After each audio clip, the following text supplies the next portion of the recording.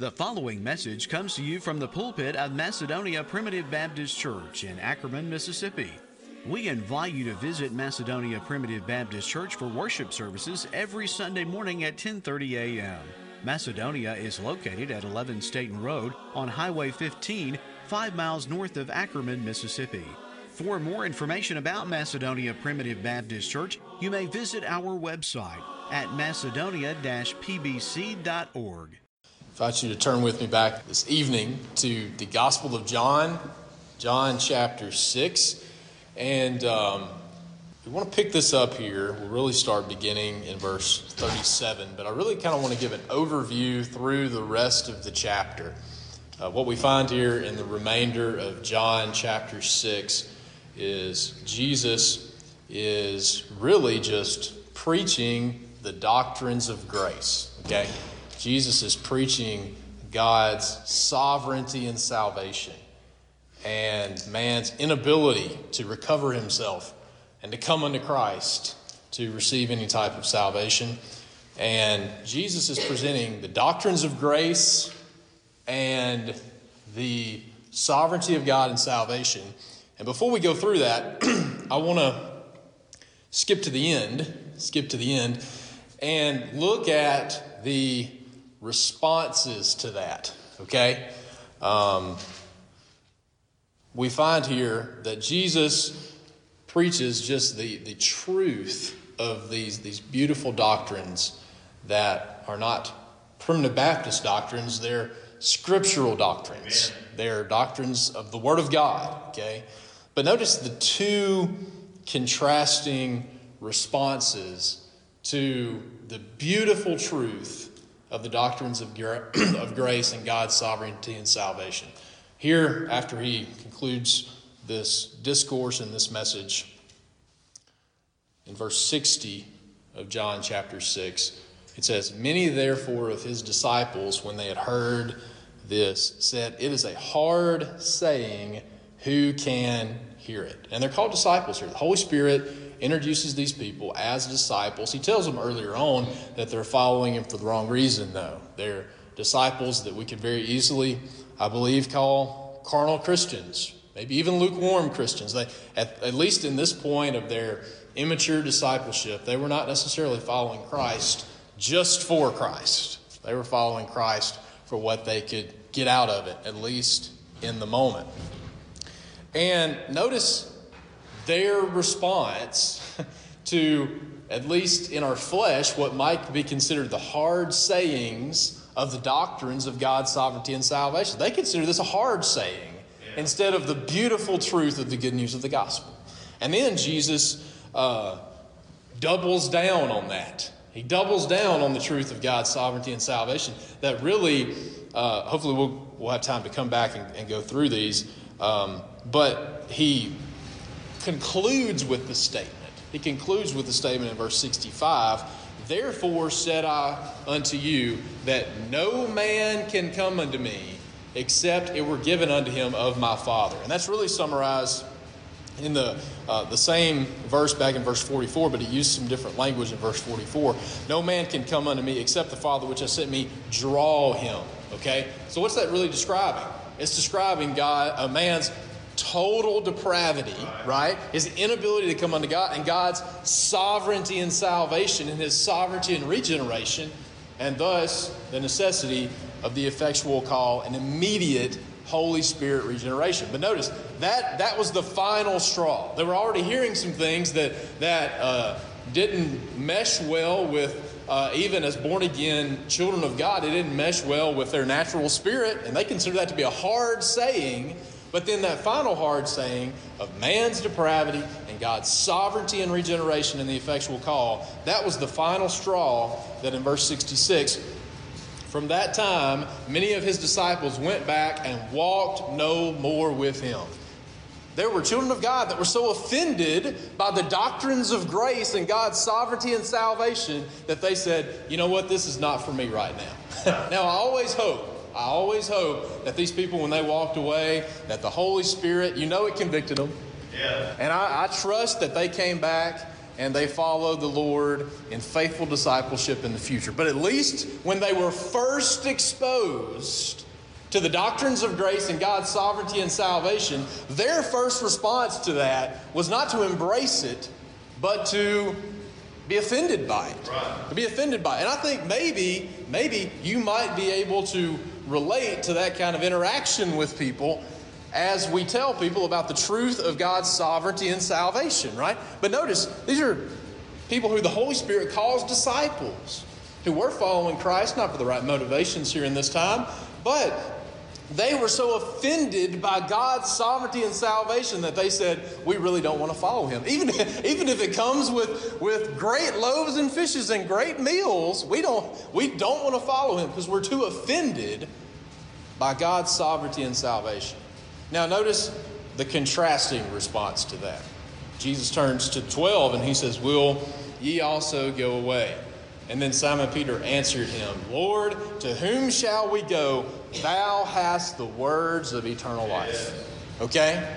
So, he has just finished one of the most detailed and expansive sermons in the entire New Testament about the doctrines of grace and God's sovereignty and salvation. Some people were so offended by that, they said, we can't follow Jesus Christ anymore in discipleship at this time. But the disciples said, this is the good stuff, right? This is the words of eternal life. And that's what the doctrines of grace are. They are the words of eternal life. Eternal life that we have been given not by any action in of ourselves, but the actions that have been graciously bestowed upon us by the sovereignty of God. Okay? So, as we go through these clear, definitive, simple statements of the doctrines of grace and God's sovereignty and salvation, notice those two contrasting responses, right? Some people latch onto this and say, these are the words of eternal life, which they are. And other people are offended by them and say, that's not for me. That's not for me. Okay, John chapter 6. Let's begin reading here in verse 35. I am the bread of life. He that cometh to me shall never hunger, and he that believeth on him, he that believeth on me shall never thirst. But I said unto you that ye have seen me and believe not. All that the Father giveth me shall come to me, and him that cometh to me I will in no wise cast out. For I came down from heaven not to do mine own will, but the will of him that sent me. And this is the Father's will which has sent me, that of all which he hath given me I should lose nothing, but should raise it up again at the last day. This is the will of him that sent me, that every one which seeth the Son and believeth on him may have everlasting life, and I will raise him up at the last day. So Jesus begins to introduce here what we would know as the doctrines of grace. And there's been a very simple acronym that we've used to describe the doctrines of grace, which is the TULIP doctrine, right? The TULIP doctrine, which is the T, total depravity, the U, unconditional election, L, limited atonement, I, irresistible grace or the effectual call, and then P, preservation of the saints, or simply eternal security. Okay? And the TULIP doctrine has been attributed by some people to John Calvin, but these are doctrines that are simply taught in the Word of God. Okay? The doctrines of grace is not Calvinism. It's just being an original, primitive Baptist. Okay?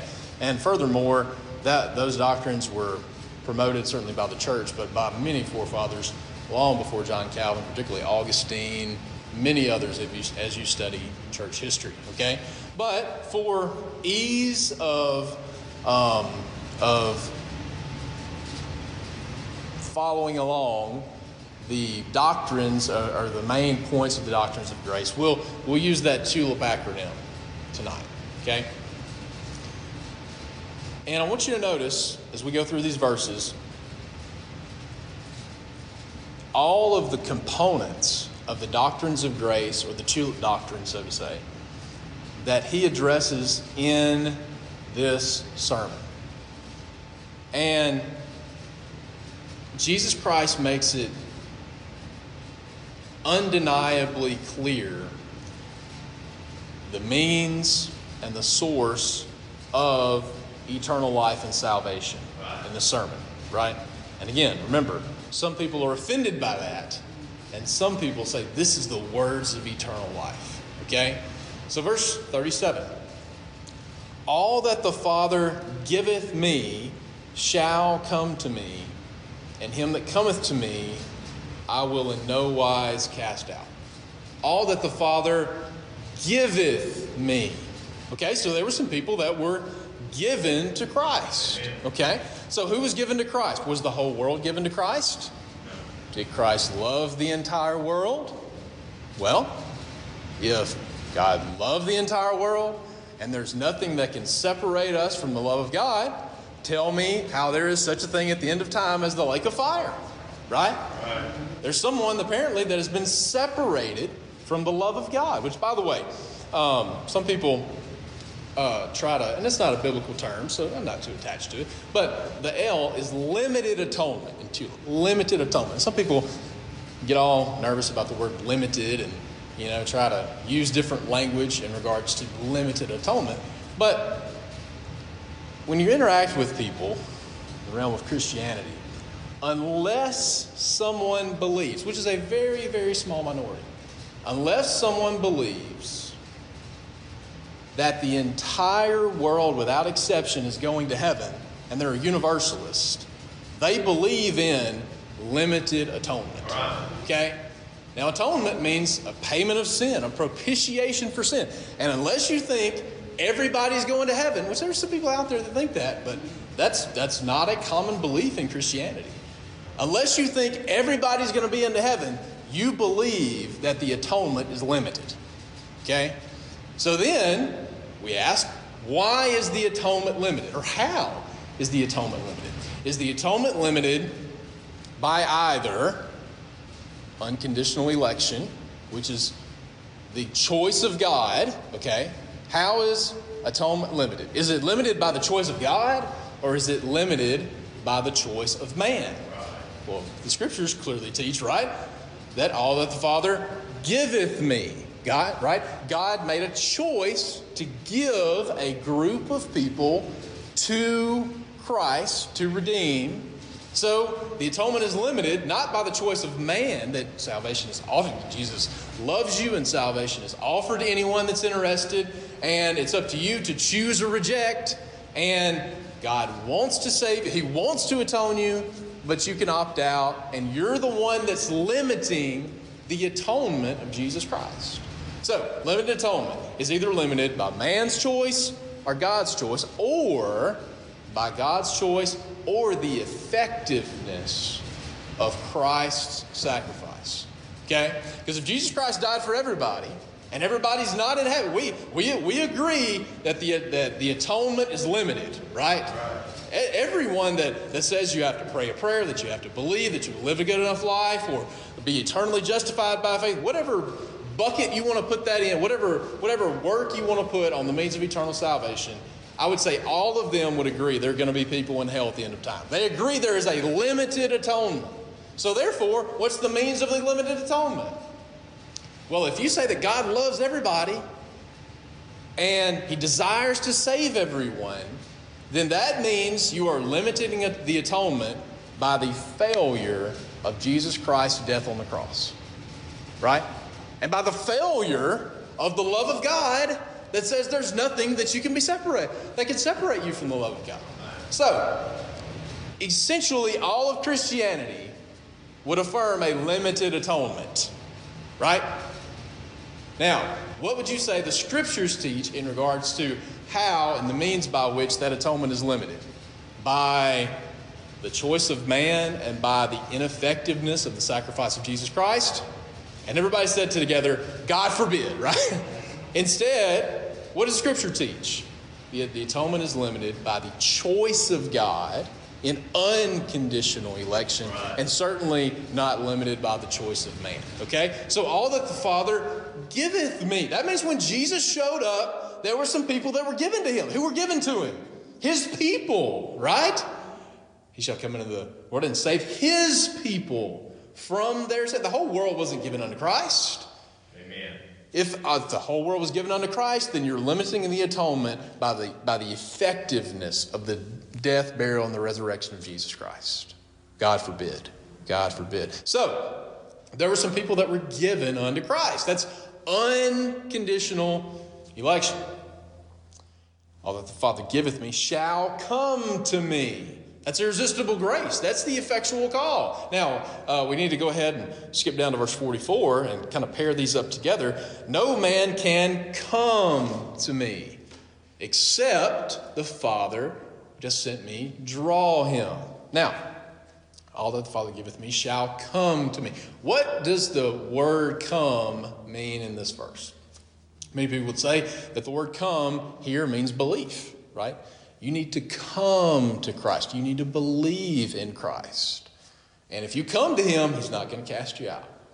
Now, if we look here in this context and the verses surrounding this, Scripture will typically define the correct context and meaning of words based on the context around it.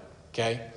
So, what is the meaning of the word come in verse 37? Is it belief? Now, there's some discussion about belief leading up to it. Verse 35, I am the bread of life, and he that cometh to me shall never hunger, and he that believeth on me shall never thirst. But is that an invitation for a dead person to choose to come to Christ?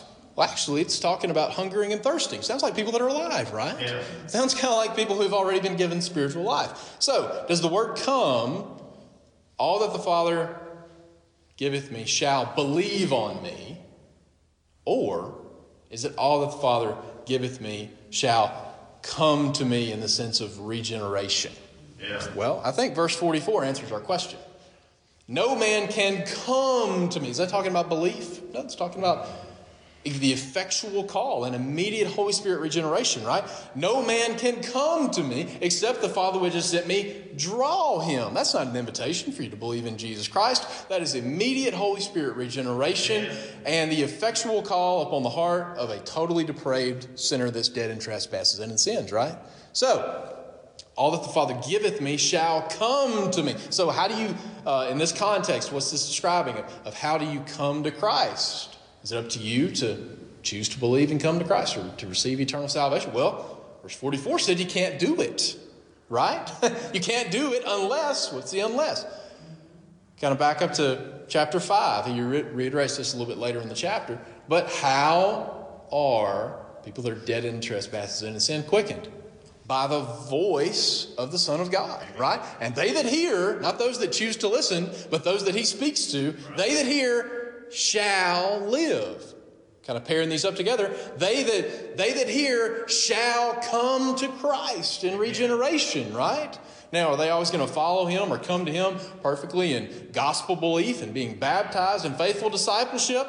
The scriptures won't bear that out. But every single child of God will come to him in the effectual call and irresistible grace when the voice of the Son of God calls to him. They will come to him in immediate Holy Spirit regeneration. Okay? And then what happens to those that have been called, that have come to him in immediate Holy Spirit regeneration? What's their destiny? You know, is there any ability for someone that has been born again? Some people would say that, which doesn't make any sense in the entire world, that you've been born again and then you can lose your state of being born again and regenerated. Doesn't make any sense. Doesn't make any sense at all. But just from the scriptures, all that the Father giveth me shall come to me, and him that cometh to me, I will in no wise cast out. That's eternal security. That's preservation of the saints. Okay? So we've got unconditional election. We've got irresistible grace. And certainly Jesus, he says in verse 38, I came down from heaven not to do mine own will, but the will of him that sent. What was the Father's will? The The Father's will was to choose a people before the foundation of the world. And the Father's will was for the work of atonement to be finished and executed on the tree of the cross. And he said, I always do my Father's will. Amen. So that's limited atonement. That is the finished work of Jesus Christ on the cross, right? Okay, we have eternal security. He that cometh to me, I will in no wise cast out. Verse 39. This is the Father's will that has sent me. I think that ties all the way back to unconditional election before the world began too. That of all which he hath given me. Again, election, right? There were some people that were given unto Christ. His people that were given unto Christ. That I should lose nothing. But we are not limiting the atonement by the effectiveness of Christ's sacrifice, are we? No, because he's not going to lose anything. He's not going to lose any that he desired to love and he desired to save. But should raise it up at the last day. Preservation of the saints. Eternal security. And then, again, he keeps reiterating these again and again and again, right? This is the will of him that sent me, that everyone which seeth the Son and believeth on him may have everlasting life, and I will raise him up at the last day. Now, it says here, which seeth the Son and believeth on him. Believeth on him is an attribute of those that are already born again. Okay? It's not an invitation. Let's just go ahead and skip to verse 47. Verily, verily, I say unto you, he that believeth on me hath everlasting life, right? Is in current, present possession of everlasting life. And then, how does that verse conclude? Eternal security, right? I'm going to raise him up at the last day. Preservation of the saints, eternal security. And then the Jews murmured at that. They said, I can't believe that he said, I am the bread which came down from heaven. And Jesus, is this not Jesus, the son of Joseph, whose father and mother we know? How has he said, I've come down from heaven? Murmur not among yourselves. Verse 44. No man can come unto me except the Father which has sent me. Draw him. We've already talked about that. Irresistible grace, the effectual call, immediate Holy Spirit regeneration. And the reason why grace has to be irresistible is because those that the grace is being bestowed upon, go back to the T, are totally depraved, right? They have no ability. They're dead. So why can no man come unto me? Total depravity. That's the T, right? It all starts with, and boy, the tulip doctrine is so simple when you just trust the Word of God of the truth of total depravity. Because if you get total depravity right, election has to be unconditional. Amen. You know, God did look out, Psalm 14, throughout all of time and see if there was any that did understand it. See if there was any that seek God. That's conditional election. You know what he got? Nothing. Zero. Nobody, right? So election has to be unconditional. And then limited atonement. Christ finished the work of salvation. Irresistible grace. How does a dead person have the ability to resist the desire to quicken of a sovereign God? He can't, right? He can't. And then, is there anything that can, if a sovereign God desires for us to be with him in heaven, is there anything that can separate you from that? No, of course not, right? So it all flows from what? Getting total depravity right. And then the doctrines of grace are so simple. Okay, verse 45. Verse 45. It is written in the prophets, and they shall all be taught of God. Every man that hath heard and hath learned of the Father cometh unto me. Okay? Now, listen to this. Every man that hath heard. Is that talking about the gospel call? What's our consideration here? The new birth. All that the Father giveth me shall be taught of God. This is elaborated on further in Hebrews chapter 8. The law of God is written in the heart of every single child of God, and they shall. You're not obligated. Now we need to evangelize certainly, but in regards to regeneration, you don't have to go to every man his brother and every man his neighbor saying, know the Lord. Why? Because everyone, every child of God, every born again child of God is going to know the Lord from the least to the greatest. Why? Why are they all going to know the Lord? Because they had a really good teacher. They shall all be taught of God. How are they taught of God? By the voice of the Son of God in regeneration. Now, are all of them going to be lining up at all the churches to be baptized? And are they all going to manifest perfectly to the people around them their belief? We won't see that. We won't see perfect manifestation of the fruit of the Spirit in the life of every child of God. But let me tell you, every single child of God knows the Lord in their soul and in their conscience, and they have the faith of Jesus Christ residing inside of them. And you know what? Belief and faith looks a whole lot different in a third world, unevangelized, heathen nation than it does in the Bible Belt and Sunday morning in a primitive Baptist church, right? But even that unevangelized heathen that's been born again, that is, as it says in Romans chapter 2, they are obeying the law of God that's written in their heart.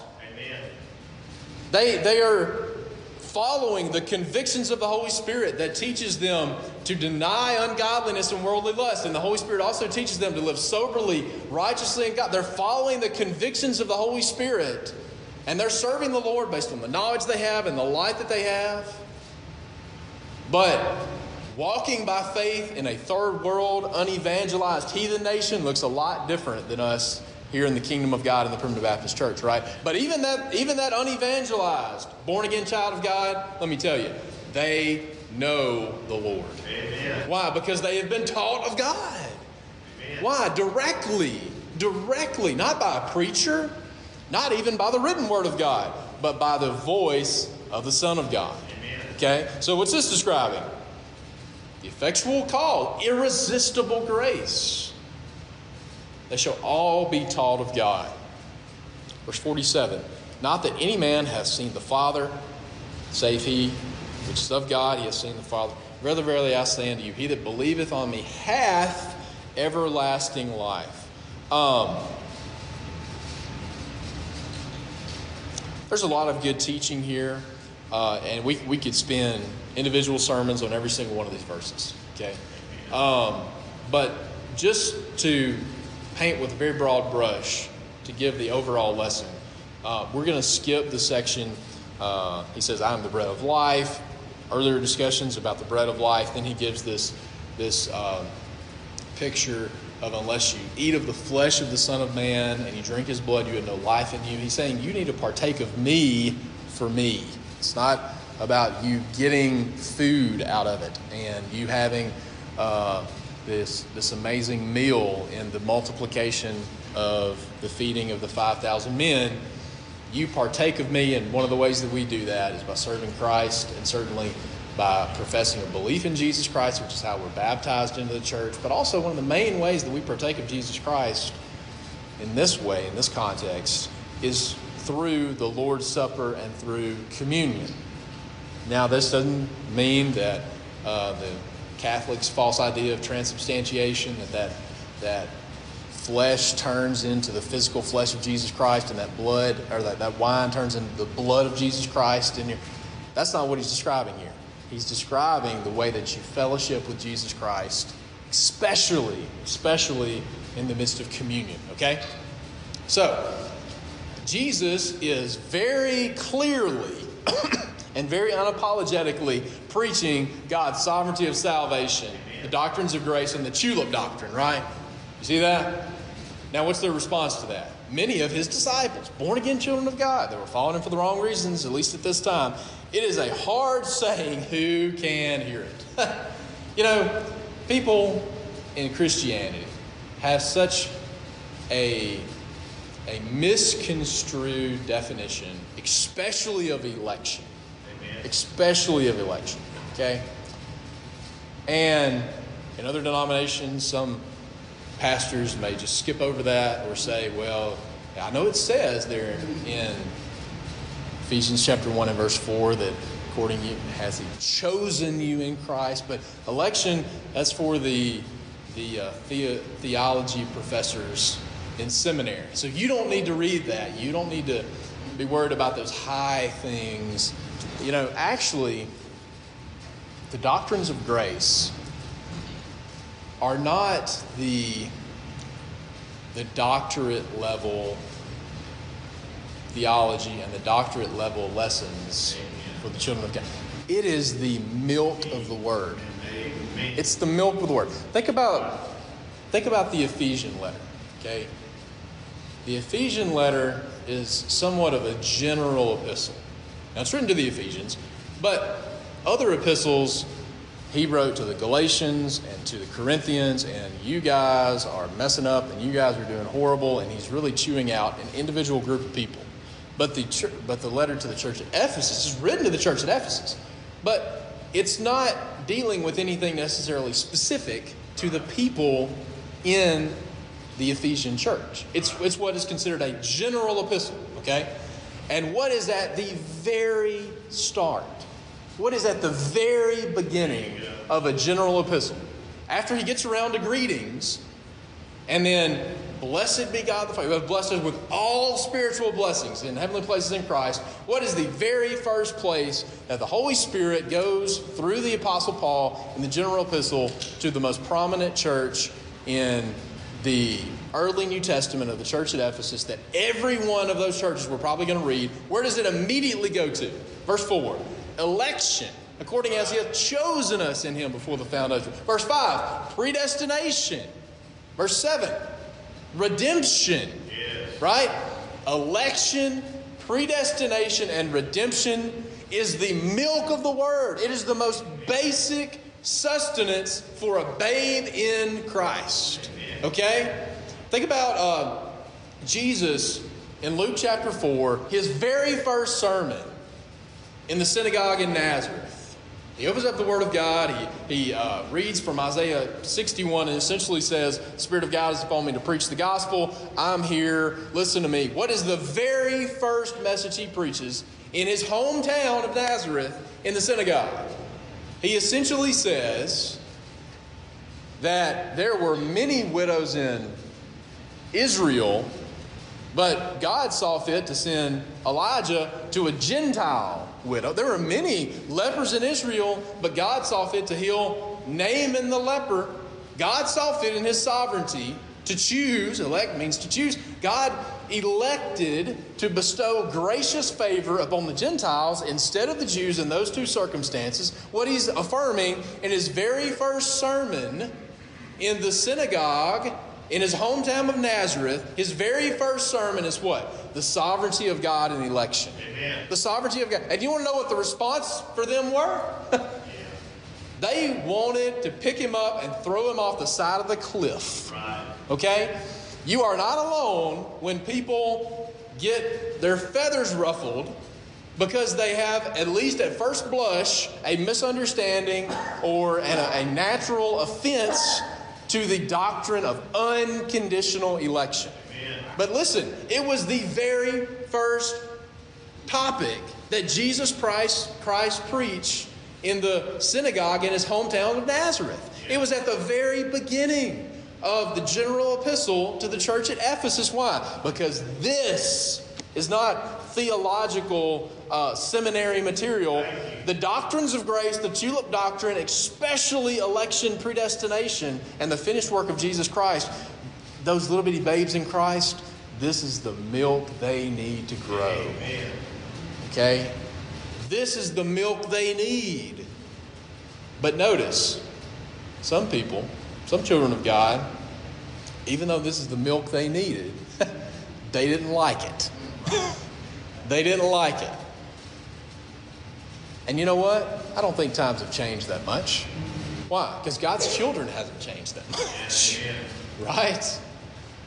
You want to know why the doctrine of election and God's sovereignty and salvation is really so, even to the born-again natural flesh, is because it takes every single bit of credit, every single bit of involvement, every single bit of any iota of credit or glory that you could take for the most important thing in the entire world, which is the salvation of sinners and your eternal home in heaven. It takes every single bit of that away from you and gives all the glory Amen. To unconditional election, limited atonement, irresistible grace, and the glory of God. And you know what? Our pride hates that. Yes. Even our born-again pride hates that. I mean, good men and women, I know you've had these conversations with people, that that there is no better news for the children. These are the words of eternal life. There is no better news for the child of God than God chose you before the foundation of the world and finished the work of salvation on the cross. Amen? There's nothing better than that. But for some reason, people are offended by that. And we hope in time their flesh can get out of the way. Amen. And they can see that it is the most, people get so offended by the doctrine of election and pretend like just because we use the word limited atonement that we think that salvation is exclusive. Everybody thinks salvation is exclusive, by the way. Yeah. It's just a matter of how are you excluding people? Are you excluding people by the inefficiency of Christ's sacrifice? Are you excluding people by the choice of man? Or are you excluding people by the sovereignty of God? Right? But it's all about when our flesh approaches the doctrine of election with that prideful perspective, we approach it because our natural pride is offended and we approach it in the wrong way, whereas the right way to approach it is starting with the T of the tulip doctrine, right?